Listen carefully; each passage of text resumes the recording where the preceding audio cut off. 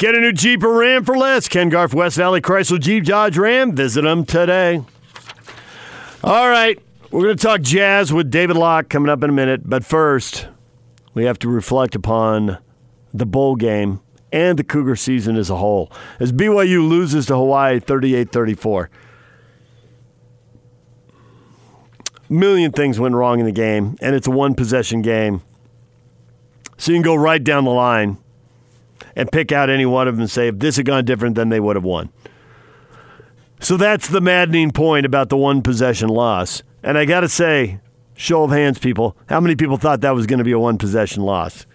Because that looked like it had a chance to get out of hand. BYU had got a 3-and-out on Hawaii on the opening possession and then returned the favor with a 3-and-out of their own. And then it was on. Hawaii, touchdown, field goal, touchdown into half. Yikes.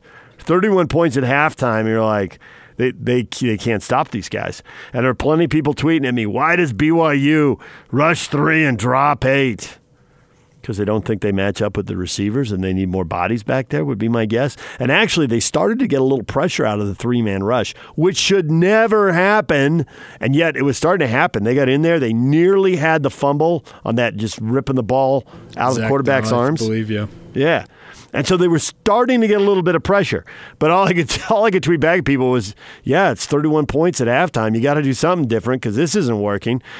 And so Kalani in a halftime interview said it was basically about the way they were playing the receivers, and it had to be more physical with them, jam them off the line of scrimmage. You can't just let them run downfield, find a seam, settle in, and catch the ball. And that worked. I got to admit, I'm with you. I probably would have been rushing a fourth guy and taking my chances. But it worked. They started getting stops, and they pitched a shutout for the whole second half, and people were still complaining about it. Like, wow. You guys, you realize they haven't scored a point yet, so that makes him right. And then, of course, I just think there's a winning mentality teams have where when it's tight at the end, do you hope to win or do you expect to win? Do you expect something to go right and you make the big play and you win the game? When you know full well it's just one big play is going to win or lose the game. And for BYU, it's interesting that early in the year, they made those big plays. At Tennessee, they made a big play that, honestly, they had no right to make. Okay? Hey, the whole defense knows you need a 60-yard pass, and we're in the last couple minutes. Actually, I guess we're in the last minute. And you're going to throw a 60-yard pass. And it's going to work. You had no business making that play, but you made it. And then you could have blown it and lost the game in overtime, but you didn't. You won the game. And then you beat USC in overtime, and you made big plays late in the game. So why do you have problems making a big play at Toledo in South Florida? For the life of me, I won't understand that. Okay, granted, they were road games, but so was Tennessee. And granted, BYU traveled more than you should really ask college kids to travel. And you start to have the injuries pile up, and maybe you're not as good those weeks as you were, but it still doesn't make sense. And we know all those other factors. So if there's one thing to change for BYU, one thing, be better in the clutch in the last 5 minutes. Be a better fourth quarter team. Because that Hawaii game, Hawaii needed everything to go right on the last 3 possessions. They needed you to throw the ball into the turf on 3rd and 2. No, I don't understand it. I got zero explanation for you. I'm supposed to find something to talk about and build this topic that can go over a segment, and I can't do it. I look at that play, I got nothing for you. I don't know why they didn't run it. They were running the ball really well in the second half. They should have been able to pick up the 2 yards with their run game. I think they would have. That running back averaging 9.6 yards per I know. carry. Yeah, that Twitter came alive with that, didn't it? We all saw that. Yep. And they threw it, and they made the quarterback make a difficult throw to a guy who was behind the line of scrimmage. I don't get it. I can't explain it. Maybe there's an explanation. Maybe a greater football mind out there is up early on the 27th of December and would like to share and can edumacate me. Edumacate, one of the best made-up words one of my childhood friends ever came up with. He was a classic at that. Edumacate and let's pretend. Do you mean pretend? No, let's pretend. I'm pretty sure you mean pretend. 5 years old. He's making up words. Edumacate. Did you just say edumacate? Because just saying edumacate means you're not educated. Anyway, he was in the 2nd grade, whatever. if there's one thing to wish for in the offseason, it's a lot of these young guys get older, a lot of them have more confidence down the stretch, and they play better because there are 3 games out there. And, man, the difference between 7-6 and 10-3 is enormous. Now, would everything else have gone the same? You know, they were a desperate team when they beat Boise State. And maybe if they'd beaten South Florida and Toledo, I don't know. Maybe they would have been fat and happy. They wouldn't have the edge and wouldn't beaten Boise State. I don't know. But certainly, this team is 7-6, could have been 8, 9, possibly a 10-win team. And it's weird how you play a whole season and you really define who you are through the course of 8, 9, 10, 11 games.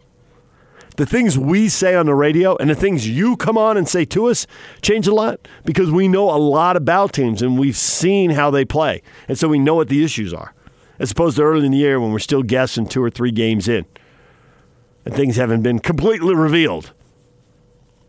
Teams haven't been thoroughly scouted on film.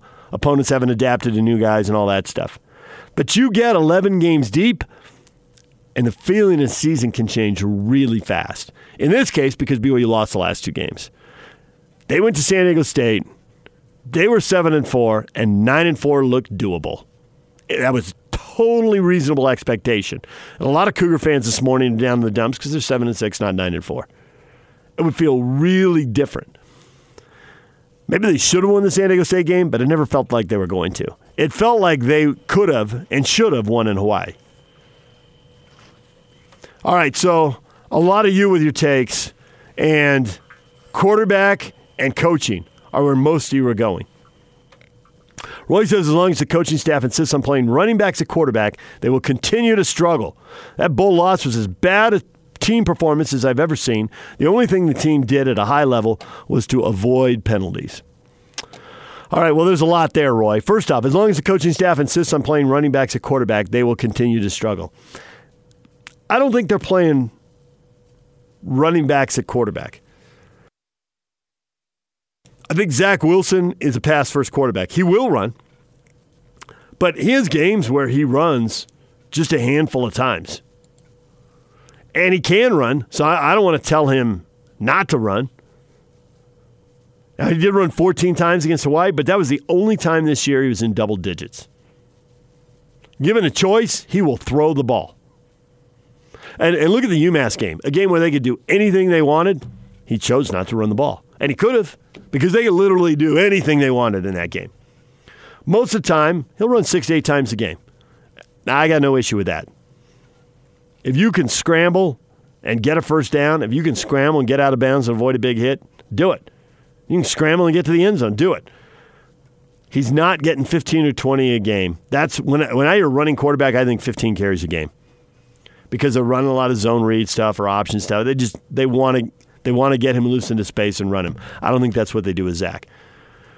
Now, as far as some of the other quarterbacks, yeah, sometimes certainly go back to Taysom. And even with the 3 quarterbacks this year, I mean, they've got different skill sets. And Zach's probably in the middle of the 3 quarterbacks. They got one who runs more and one who runs less. And the BYU coaches didn't choose to play those guys. They had to because of injuries. You want to have a good year? Use the spring and then use the summer. Pick the starting quarterback. Maybe it's Zach, maybe it's not. I think it ought to be open competition. And at the start, split the reps. And at some point, if a guy earns more reps, then they can be split, 50, 30, 20, 50%, 30%, 20%. Or 60, 40, 0 if one guy plays himself out of it. But early on, I'd start him. I'd tell him. I'd go in the quarterback's room and say, everybody's getting 1/3 of the snaps. Show me you deserve more. Zach's no longer a young guy. He's 16 starts into this. Somebody's got to take this job, win it, and dominate. And if they have to I think if you keep rotating quarterbacks, you're going to be on a 7-6 treadmill, or possibly worse. And I think the best teams have a quarterback, play a quarterback, and that's the guy. Now, injury doesn't always allow that, but when you look around the Pac-12 this year, since we follow that league pretty closely here and we talk about it a lot, how many teams played one quarterback, how many played 2, and how many played 3? And BYU had to play 3 because of injury. You got to figure out a way to keep your guy healthy, and even then you need some luck because crazy things happen. And it just takes one play for everything to go haywire. But Utah and Oregon play the same starting quarterback all year long, and they end up in a conference championship game. And USC plays 3 quarterbacks, and they don't. And ASU had to play 2, and Stanford had to play 3. UCLA played 2. Cal played 3. And how'd all these teams do? You found a lot of teams right around 500. So, you got to be good, and you got to be lucky. You need a quarterback to seize the job to make it completely obvious. I'm the guy. And maybe that guy will be Zach. He's got 16 starts now, so he may look different in spring ball. He's got 2 months to hit the weight room, and I don't want to sound like your mom chastising you, but think about what you've done, for better and for worse. This is what I'm good at. This is where I can get better. This is who we got coming back. This is what we can do, and hone in on that. And it's tough. They knew in 2018 that they were going to switch quarterbacks mid-year. They knew they did not want to throw Zach to the wolves against the start of that schedule. And they knew they wanted to get him 5 or 6 games, so that they didn't have to throw him to the wolves at the start of this schedule. So that was a given. They were going to play 2 quarterbacks last year, and then injuries forced them to play 3 this year. But if you're going to have the big year, you got to play one guy. And one guy's got to seize it and really earn it. You got to stop staring guys down. You got to be more consistent. Got to see if you can up the completion percentage just a little bit. Not a lot. 62 is not bad. But if you get into the between 65 and 70, you're going to notice the difference on the field. So how do you crank that up just a little bit?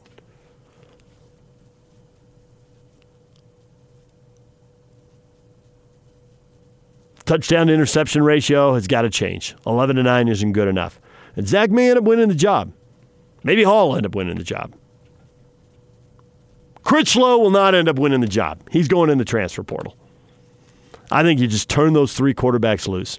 All right, we got a lot more people weighing in here. Jared says it's gone exactly how we knew it would go after leaving the Mountain West Conference and going independent. We got worse, more irrelevant, and recruiting has suffered immensely. Go Jazz. More irrelevant. Man, you were pretty relevant when you beat Tennessee and USC on back-to-back weeks. I got to say, I was seeing a lot of BYU on ESPN studio shows. Now, for whatever reason, Washington owns you. It wasn't a great Washington team, but that was a decisive Washington win. I don't think you were relevant when you were given Boise State their only loss of the year. I think the schedule next year will give you a chance to be relevant. If anything, they bit off a little more than they can chew. I can remember when we had discussions, and Brandon Doman would come on the air and say, BYU will always schedule at least 4, if not 6 wins. And it looks like it's taken a decade, but it looks like BYU's gone away from that. They didn't schedule automatic wins next year. Half the team is Power 5, or half the schedule is Power 5 teams, and then it's the top programs from the group of 5. Now, they may not all be up, and Houston wasn't up this year. So, is independent difficult? Yes. But recruiting was always going to change because putting Utah into the Pac-12 was going to bring Pac-12 teams into the Utah footprint. And nobody cleans up, but if a bunch of schools come in and take one guy here and one guy there, it's got an impact. Donald says it sucks going 7-6 2 years in a row, and it has nothing to do with being independent. This is one of the worst BYU defenses. You need to put in blitz packages and do something besides a 3-man rush. On offense, if the running game's working, keep doing it until it's stopped. I love our coach, but he hasn't proven anything to receive an extension. Okay, are we all familiar with the phrase recency bias? I will give you the last 2 games sucked. And you know why? Because the last 2 games sucked. But you were 7-4 with a chance to go 9-4. And nobody was complaining about the 3-man rush when USC was looking at a 3-man rush and throwing interceptions. When Slovis quit throwing it to the Cardinal and gold, he started throwing it to the blue and white. Nobody thought Kalani sucked. So you got to look at the whole season. To me, this is the frustrating thing about BYU. If you gave me BYU-Utah season and forget the total number of wins, and I know you won't do that, and social media will explode if people are awake at 8:15 in the morning. But if you forget total number of wins, because obviously you'd rather have 11 wins, and maybe the Utes will get 12, but you'd rather have 11 wins than 7. But set that aside. Some Ute fans are frustrated because they didn't beat the best teams on their schedule. Right? They beat 11 teams that had 7 wins or less, and then they lost to an 8-win team. And I realize Washington has now messed up the math on this by winning their bowl game and getting to 8 wins. But in the 12-game regular season, they beat the teams with 7 wins or less. USC at 8 and Oregon 11, they didn't beat them. But to me, that says you got the most out of your talent. Now, you can wish you had more talent, but when you had more talent, you beat them. And against the most talented teams, you didn't win. That USC receiver group was more talented than your secondary. They made more plays, so they won the game. They were actually just showing SC video on ESPN this morning. We got it on here in the studio because they're previewing USC Iowa tonight. And sure enough, they showed Pittman scoring big play touchdowns. You know, the guy to watch. They had one of their NFL draft guys on there, McShay. A guy to watch, Michael Pittman Jr. You think? McShay's like, easy pickings here. This isn't the hardest thing I've ever worked on in my life. Watch this guy. He's going to play in the NFL. And they literally had to make big plays against everybody. It went right through the SC schedule. And sure enough, there's a big play against the Utes, there's a big play against the Cougars, and right on, there's a big play against Oregon State, and they just kept going through. Here's a big play against everybody. He beats everybody. SC was better. And Oregon's offensive line was better than your D-line. And the Ute D-line was awesome, but they got pushed around. And when you get pushed around as a D-line, you lose. But I feel like the Utes got the most out of their talent. BYU, I didn't feel like they got the most out of the talent. It was a total roller coaster. How do you beat USC but lose to Toledo? How do you beat the third best team in the Pac-12 and lose to a team in the middle of the MAC? I got nothing for you. And I know they traveled a lot, but that still doesn't explain it. On the one hand, you got Tennessee, USC, and Boise State. 3 wins that I think we'll be talking about 5 years from now. They beat Boise State and kept Boise State out of the New Year's Six. Now, Boise State got a second loss in the bowl game, but Boise State was that close to another undefeated regular season, and BYU took them down. That was a big win. SC was a big win, and BYU doesn't have that many wins at SEC schools they can throw any of them back. And honestly, Tennessee played better later and actually put together a decent season. I mean, it didn't look like it at the time. It looked like it was a disaster, and they were ticketed for a 9-loss season and miss a bowl and fire a coach. And, you know, it's the problem with being independent is you don't keep following teams once BYU's played them. But Tennessee rallied and ended up with a winning record, both overall and in conference, 7-5 and 5-3. So if BYU doesn't do that, Tennessee's an 8-win team. That's a good win. So you got those wins, but then you got Hawaii, South Florida, and Toledo. So to me, yes, there's a talent issue at BYU. There's a talent issue everywhere except LSU, Ohio State, and Clemson. Everybody else had talent issues. Alabama, talent issue, depth at quarterback. Okay, you're right. I'll give you that. I'm nitpicking. Granted, I'll just plead guilty to that. But depth at quarterback. Oklahoma doesn't have enough good guys on defense. So you got 3, maybe 4 schools, and that's it, right? Because you could argue Alabama had the depth at quarterback and Hurts transferred, or they'd have been good to go. So I'm not going to argue that they don't need more talent because they do need more talent. They need to send more guys to the NFL. But if you got enough talent to be Boise State, Tennessee, and USC, I'm thinking you could have picked off one game out of South Florida, Toledo, and Hawaii. Now, some of those, it doesn't come as any surprise that mostly the good wins came early and the bad losses came late. With the overlap being the Boise State win came after South Florida and Toledo. Because BYU does need more talent, and they did get hurt by lack of depth. I think we can all agree on running back. They definitely got hurt there, and having to play 3 quarterbacks hurt. But the Toledo game was basically lost before they had their first quarterback injury. And he was healthy again by the Hawaii game. So even the bad losses, I don't want to put that much on quarterback play. I'll put them somewhat. Certainly hurts at South Florida. But that would be the frustrating thing to me, is that BYU left wins on the table. I don't feel like Utah left wins on the table. Utah got beat by teams that had better units, more talent, and those units determined who won the game. USC's receivers, Oregon's offensive line. But isn't that the reason to be a little optimistic about BYU? There's a little more, there's something to get out of there. And you're going to have a junior quarterback next year if Wilson wins the job. You have a junior quarterback with 16 starts. If not, somebody beats him out. I do think it should be an open competition at quarterback next year. All right, we got to take a break. David Locke's coming up next. We'll talk with him about the Jordan Clarkson acquisition, talk with him about the Jazz after the win over the Blazers, and Joe Ingles is coming up. Stay with us. And now, attention, top of the wire on 97.5, 1280 The Zone and the Zone Sports Network. Utah Jazz blow a 23-point lead. Portland shaves it down to a single point, but the Jazz execute in the final minutes and hold on to win 121-115. Donovan Mitchell, a huge game, 35 points. Joe Ingles came out on fire. He finished with 26 points. Rudy Gobert, 16 points, 15 rebounds, and the block shot on Damian Lillard that sealed the win. Jazz are off today. They play the Clippers tomorrow night, 8:30 in L.A. Pregame show starts at 7:30. Also tomorrow, BYU hosts Oral Roberts at the Marriott Center, 7 o'clock on BYU TV. Weber State opens Big Sky play in Ogden against Eastern Washington at 2 o'clock. Utah State hosts Eastern Oregon at 2 o'clock. You can listen to the game on the Zone Sports Network with the pregame show at 1:30. I think we all look forward to Scotty G breaking down Eastern Oregon for half an hour on the pregame show. I know I do. And by the way, I'm not kidding. Top of the Wire brought to you by Action Plumbing. Call Action Plumbing and get your preseason furnace tune-up and safety check for $33 by calling Action Plumbing at 801-833-3333 or going to actionplumbing.net.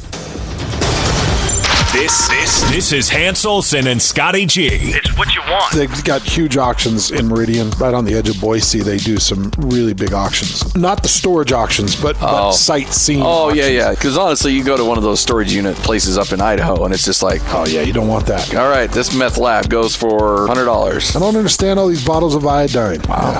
You're going deep. I had a girlfriend that was arrested and put in prison for a long time. Wait a minute. No, you know that. I know it. My first kiss went to prison for 30-some-odd years for It's true. a very large meth lab. That's kind of a rough first kiss. This kiss, unstoppable.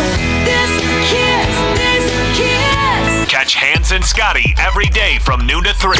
Presented by your Rocky Mountain Chevy dealers on 97.5, 1280 The Zone and the Zone Sports Network. Your guests will notice your toes to thank you. Call Zero-Res for a holiday carpet cleaning. Just $33 per room, and your fourth room's free. December only. Happy holidays from your friends at Zero-Res. Call them at 801-288-9376. Time to talk a little Jazz basketball with David Locke, radio voice of the Utah Jazz. David, good morning. Good morning, DJ. How are you? Excellent. Look at you. Thanks for your beautiful Christmas card and your fabulous family. Oh, well. Right back at you. So, 2 moves. How does it change the Jazz? What are they going to look like a month from now? Merry Christmas, something brand new for you to talk about. You got to love that, because I know I do. Yeah, probably you love it more than I do. I have an easy job. I just talk about what they're doing on the floor every night. You have to discuss stuff. I think Jordan Clarkson is going to be able to have a significantly larger impact than what Dante Exum was going to have. Dante was rehabbing again and was probably at a point in which he just needs to go play for 20 minutes a night somewhere and try to get his sea legs underneath him and regain some confidence and figure out what he can do and make a million mistakes and get better from it. And that's just not something that was going to happen in Utah this year. And so they're just, with this team trying to win games, you just did not have the area for him to go do that for 20 minutes a night. Not to mention that I think there was a feeling, I think that's enough. And then I'm not sure what position he would have played with the roster construction the way it was anyway. There wasn't a path for him to get time. So if you're able to trade him, if he doesn't turn out to be a player, you're out from under 2 years of his contract as well, which is pretty incredible. And you've picked up a guy who, is a bucket getter. His career in Jordan Clarkson is really an interesting one that, as much as I love to go dig into every number and try to analyze a player, I find almost impossible to do because, David, he hasn't played on bad teams. He's played on the worst teams. He's played on teams that win less games, over 82 games, than Utah and BYU do in a college season. Almost every year. Like his Lakers teams won 21, 19, and I think 17. And then he goes and plays 28 games during the regular season with the Cleveland Cavaliers while they're making a finals run. Does quite well. I think he shoots 46% from the field and 41% from three, and plays about 24 minutes a night and scores about 12 points a game. And then has a horrific playoff run where he doesn't shoot well and doesn't play well. And then by the end of the playoff run, the Cavaliers are swept. LeBron moves on to LA, and guess what he's back on? He's back on a NBA team that wins less games than colleges. And I don't know how you evaluate a player who's been through that. I've always found it very difficult. It's, we always talk about the Sacramento Kings and what happens if a player goes somewhere. So on one level, it's easy to say, what a player is, and how they use their individual possession won't translate one place to another. And I actually kind of fundamentally believe that. But I also think, just on a human nature level, that if you really care, so you're a great basketball player, you make it to the NBA, and you really care, and you really care about winning, and you're going to go lose 60 of your 82 games, you better start caring about something else, or you're going to go crazy. And so I think it's going to be really interesting to watch how Jordan Clarkson, melds into this Jazz team, evolves his game or doesn't, and plays in games that matter. He's done it. He's been in the league for, I think, 7 years. He's played 28 regular season games that matter. So those 28 games, he shot the three much better than he shot at any other point in his career. He's had a couple 37% in part of a season this year, but there's a lot of 32s and 33s out there, which isn't good enough. But to your point, he was on bad teams. They probably, and I'm not watching him every night, but they probably weren't creating him space, getting him open, catch and shoot threes. And you can imagine that on a LeBron team that's getting ready for another deep playoff run, he did get those looks, and he shot 40% in the regular season. Now the playoffs are different, but he'd never been in the playoffs before, and lots of players struggle the first time in their playoffs, so I can't even go nuts about that. So do you think he can be a good three-point shooter? Because at 37%, you're pretty useful. And if you're at 40%, you can play in the NBA for a long time because everybody wants somebody who can shoot 40% from three, and most teams don't have two guys who can do that. So this is one area where I do think the analytics, it's not even analytics, that's such a silly pretty word. Basic. It's not even analytics. It's just basic numbers that are available to everyone at this point. I mean, there's nothing super creative about what I'm doing here. But if you go look at Jordan Clarkson's numbers between his catch and shoot and his off the bounce three over the last 4 years, it's pretty dramatic. Okay.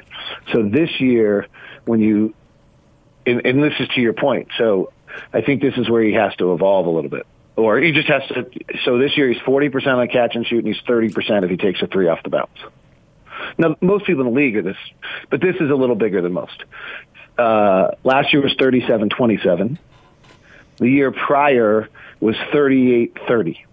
Okay, so since the 17-18 season, and frankly, I can take it back to the 16-17 season, he's been 36% is the worst catch and shoot he was in 16-17.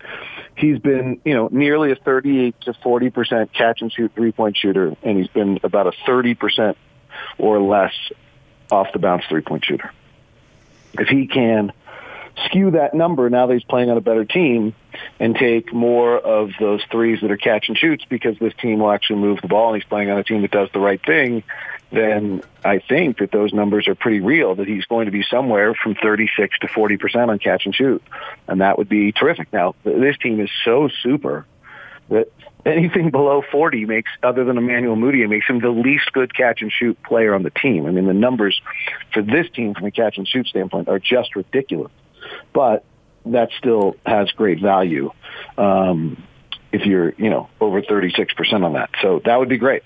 And then I think, he has a unique number that I do think this, again, or that just shows you the player, and we saw it last night, when he comes off, two things about him in the pick and roll in his numbers. One is he uses the pick almost every time, which for our offense is really good. That was, if you go back to AB, they're probably similar players. If you go back to AB, one of the struggles with AB was AB didn't like to take the pick, right? He would prefer to reject the pick. Well, the offense is really built that you're taking the pick and guys are spaced in certain spots and Rudy's rolling in the right spot. And I mean, they even now have plays where, players are intentionally snaking behind the pick in a certain way, which changes Rudy's role, like they're really reading each other. Well, if you don't know, talked to numerous players when AB was on the team who used to say, I love AB. I don't know if he doesn't know where he's going to go, then I don't know where he's going to go. Well, if you know this guy's going to go off the pick, because he goes off the pick, 97% of the time so far this year in a pick and roll, I believe he's gone off the pick. That's great. The other one that's really interesting about him, David, is so far this year, when he goes off the pick, he goes to the basket 33% of the time. Okay, so you've never heard that number. What does it mean? Donovan's 20%. Russell Westbrook is 30%. And Jordan Clarkson's 33% of the time he comes off a pick this year, he goes to the rim. So he's aggressive. All right, one last thing, then we got to let you go because Joe Ingles has got to pop on here real quick. Joe's coming up next. You're saying Joe's more important than that? That is exactly what I'm saying. Precisely. You read me like a book. Joe Ingles is pretty much more important than all of us. So I've been known to give you a short answer.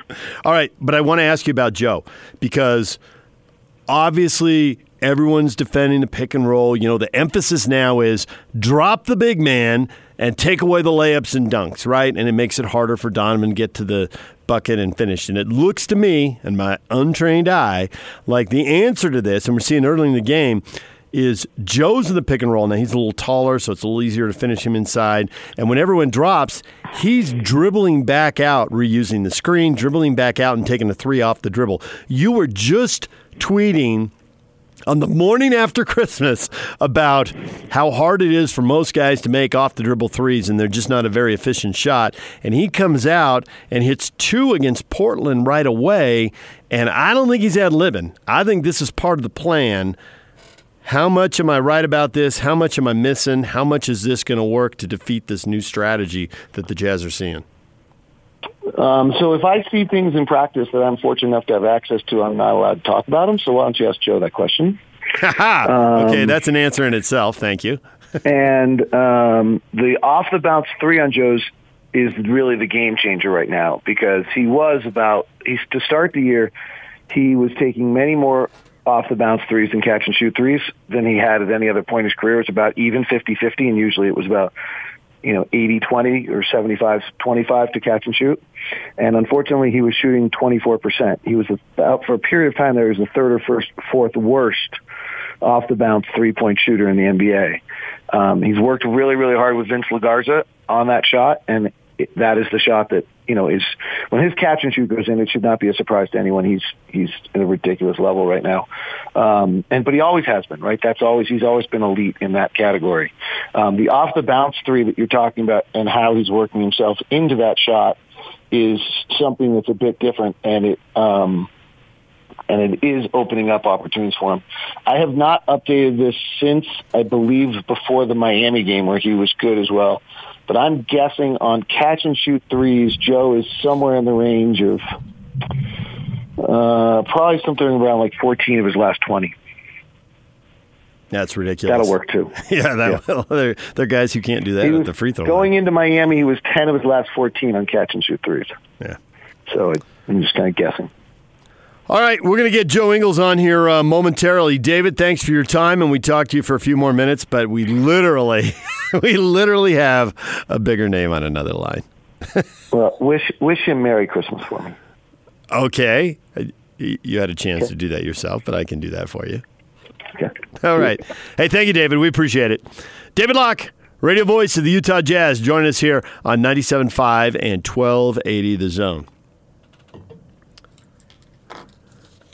Joe Ingles usually joins us on Thursdays, but we weren't on the air Thursday, so that made it impossible. So he joins us today, fresh off a massive game, and I always give Joe a hard time about this. Hey, Joe, can you have a big game before you come on? Because it's easier to joke around and mess around with you when you win. When you lose, nothing's funny. Nobody likes that. But you need to have a big game, and so he goes for 26 points and the Jazz win. Perfect timing by Joe. Hey, yeah! This is the Zone Sports Network. Back to Joe, and he'll flush. And it's time to hear from the best looking, most charismatic, and certainly the most intelligent member of the Utah Jazz. Jingle bells. Joe Ingles. Gives it back to Joe. To the cop, slams it in. And yes, for the record, Joe wrote this introduction. This is the Joe Ingles Show with DJ and PK. Who? On 97.5, 1280 The Zone and the Zone Sports Network. The Joe Ingles Show is brought to you by your hardworking friends at Mountainland Supply. For all your plumbing and irrigation needs, go to mountainlandsupply.com. Time to welcome in Joe now. Joe, good morning. Good morning. How are we doing? We are doing well this morning. You? Good. How long does that feel-good buzz, the adrenaline rush of playing well and helping your team well and helping your team win and doing it all at home where the crowd's going nuts, how long does that last and how long before you move by it and it's just another day? I mean, it's probably different for everyone. As bad as it sounds, it's pretty quick for me. I think kind of win or lose, or if you play well or you don't play up to the play. It was especially I guess last night too. It's a later night with an 8:30 game, and obviously being on national TV takes a bit longer. And by the time the game finished, I had a couple of friends there from Australia that I said hello to, and came home and tried to go to sleep as soon as I could because I was up with the kids at 7:30 or whatever. So, as fun as it is, and obviously the adrenaline's still there. You get home and you can't just go right to sleep. But it's also what's kind of kept the perspective for me more since having the kids. Just realizing there's a lot more than just basketball out there. You know, some of the stuff that happens in basketball, it just happens really fast, and you just got to ad-lib and recognize the moment and seize it. And other stuff is really meticulously planned, and it happens for really specific reasons. And I was curious watching the start of the Blazer game. You were running pick and rolls, and you make a habit of when you dribble, you're going somewhere for a reason usually. Some guys dribble and don't go anywhere and kind of drift, but that's not the way you play. Usually when you're dribbling, you're going somewhere. And to watch you dribble into a pick and roll and then dribble into another one, use the screen a second time, and then back up, I know there's been an issue with teams dropping their big and taking away layups. And when I see you dribbling into multiple step-back threes, I'm thinking, number one, he's not just doing that. He's probably, this is probably a focus with the coaching staff and practice. And number two, dribbling into a step-back three is probably the hardest shot to make in basketball, and you made two of them right away. So I'm curious how much you've had to work on it individually, and how much is this the kind of the answer to the big man dropping this year, and you guys getting defended differently? Yeah, I mean, it's. I think it's the thing I kind of talked about in my exit meeting was obviously with the playoffs and the team sending me right, and it was something I needed to get better at, and more than anything, kind of more confident at. I'd been through what coach the system and stuff that we play. I'd always been able to get back to my left hand with the offense that we've got, the position that he put me in. But then, obviously during the playoffs, it kind of turns up to another level, and the scout's a lot harder and higher and focused. And that was one of the things that I knew I had to get better at and more confident taking that shot. I don't know, kind of before this year and probably a little bit last year, how many times I would have actually shot the ball going to my right. It was just, getting comfortable with that. And I think spending the off-season and having Vince come down to Australia and then obviously coming back here and continuing kind of what we started in the off-season. And I actually said to him last night, I think the first three I missed, I shot going left and actually felt more uncomfortable shooting going to my left because I've done so many repetitions of going to my right because that's what I know that they're going to eventually kind of do. And a lot of teams now, it's pretty consistent that they go under the pick and roll going to my left, which is trying to stop my penetration and that kind of creating, and then they chase over going right because they know I don't want to, or in the past I haven't wanted to make a play going to my right. So it's been a pretty consistent kind of theme this year, and like I said, I've worked on it a lot. I've spent a lot of time in the gym doing it to be able to be effective at it. And yeah, I feel like it's kind of slowly coming together. So let's throw a bone to all the youth coaches, the AAU coaches, the high school players who listen to this live or listen to it later when they download it. I am curious how, when you say there's a lot of repetition, do you do this 100 times a day, 6 days a week? Do you do it 50 times a day, 3 or 4 times a week? I mean, how much repetition went into this to get you to the point where you can do it in a game pretty flawlessly? I mean, off season's obviously a ton more than during the season. I mean, I was with Vince kind of a couple of hours on the court each day in the off season while he was down, and then the guys that were working me out once Vince had left. And then I guess the hard part, obviously, during the season, you're playing games and traveling and doing all that. Sometimes we don't have a gym on the road or whatever it is, and or we've played back-to-backs or whatever the schedule is. So you're just trying to find kind of any time you can. And, I mean, you might have seen it on shoot-around days. I've got a little routine that I do. Obviously, pre-game, we've got a little routine. So I think during once the season starts, you've kind of, you not are who you are, but you can't be spending, especially if you're playing big minutes or you're in the rotation, you can't be spending 2 hours in the gym trying to work on something after a practice. So post-practice and pre-practice, we always get some time. Obviously, the pre-game shoot-around everyone sees. But I've got a little routine, which we've talked about before, of every guy kind of has their little routine. And mine includes those shots going to my right. So it's something that I basically do every day now. I'll do it today when we go into the gym before we fly out. I obviously did it a couple of times yesterday because it was post-shoot around and then pre-game. And then, yeah, back. So I don't know the time frame on it, but it's at least every day. Sometimes it's a couple times a day. All right. Well, for anybody who wants to, anybody who's 15 years old out there trying to add that to the game, that's how hard you have to work to get that good at it. One of the other things that's a wild card in all this is the NBA, and players come and go, and they always move on, and there's always a new guy coming in. How much do you know about Jordan Clarkson from playing against him for a few years, and how much do you just not know him and it'll take a few road trips and hang out, and how much do you just jam him up anyway because you're Joe Ingles and what the heck?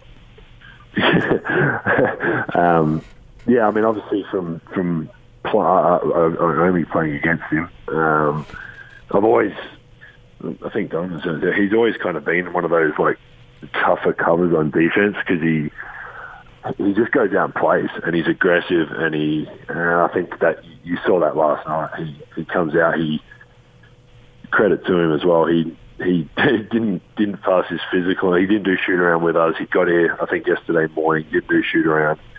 Basically came right to the gym, put his jersey on, and played. And actually, he was percentage-wise from the field wasn't great, but I think the way he played and the shots he took and the situations he got kind of put in and was what we got him for. He kind of came out, he made his first shot, he was aggressive taking the three, he got in the lane a couple of times and kicked into the corner for shots, and that's what we need him to do. We need him to be aggressive. We don't want him to not be himself because he's had a successful career playing the way he plays. So I think as a team and myself and individuals in our team and the coach staff can help him and obviously get him up to speed with our system, and I think he'll be more and more effective the more comfortable he feels within the system. Joe Ingles joining us here on 97.5 at 1280 The Zone. So Rajon Tucker, not exactly your story, but kind of your story. undrafted, overlooked. He played in the G League. You played in Europe. Now, you did it for longer than he did. What can you do to help someone like him acclimate to the NBA? Yeah, same thing. I think the more he's around us, the more he's with the team. Same thing. He was at shoot around. He had his physical a bit earlier and was able to come and got to kind of watch shoot around and see a little bit of the system and that. And I think, like he said in his media, just watching film and talking to guys and getting guys to help him at practice obviously can get him up to speed. But we've got the same agent, so I'd heard a bit more about him kind of coming into it. And my agent called me when we'd signed him and was excited for our team. So it's obviously I trust my agent, and then when he's excited about someone, it's hard not to be. So he was playing unbelievable in the G League. Obviously has deserved and earned this contract. So obviously you and Dante have the Australian connection. You were teammates for years, so you spent a lot of time together. What do you say to him as he leaves? How do you reach out to him? How does that work? Yeah, it's tough. It's funny, obviously, our situation of us kind of coming in together and that old kind of, I guess we'll have to ask Dennis one day or whatever, but if I was really coming in to babysit him, and I've ended up staying here now longer than him. But yeah, I mean, we found out, he found out, and we found out right before the game in Miami. And I was actually stretching, and he was like, "Joe, come here." And I'm like, I'm stretching. Like, I'll talk to you after. Like, you can wait. Like, there's nothing that important right now. And he was like, and then he came over to me and was like, I've been traded. So everyone kind of got to see him, obviously, in Miami and kind of say goodbye to him. And I guess I think for him, it's good. I think it's a good fresh start for him. I think he was very unlucky with some of the freak injuries. Some of the stuff he had is rare in the league and uncontrollable. It's not like he was out there doing anything silly or stupid and got hurt. He had some freak things, and he credit to him for working so hard for so long. It's frustrating, I think, as an athlete, and I've been lucky not to have to go through it as really at all. But when you're continuously getting injured and you're working your ass off to get back and get to 100%, and then get an opportunity to get out there and play and then get hurt again. And I mean, I think for him, I think the thing that stands out for me is that stretch last year before he rolled his ankle in Detroit, and just was starting to be confident in showing why the Jays drafted him. He was a huge impact for us for a long stretch there before kind of the same thing. He just landed on someone's foot and did his ankle pretty bad. So, I think he's had a lot of bad luck. I think it's a great fresh start for him, and obviously I wish him all the best as a friend more than anything, and I'll keep in contact with him, and hopefully we play them soon and we can see him out there. You got a game coming up with the Clippers, and obviously you're on a good stretch here. I think you won 6 out of 7, 7 out of 9. A lot of those wins are against teams with sub-500 records. You guys played pretty well against Miami, but weren't able to win the game. The Clippers are more in Miami's class. Maybe they're a little better than Miami. We'll have to see how that shakes out in the end. What do you have to do to get the win here? Because it seems like the bar is set higher for that game than it is for most of these other games you've been playing in this stretch. Yeah, I mean, they're playing at a really high level this year, and I mean, any road game itself is tough. Obviously, against one of I think their record second in the league or whatever they are at the moment.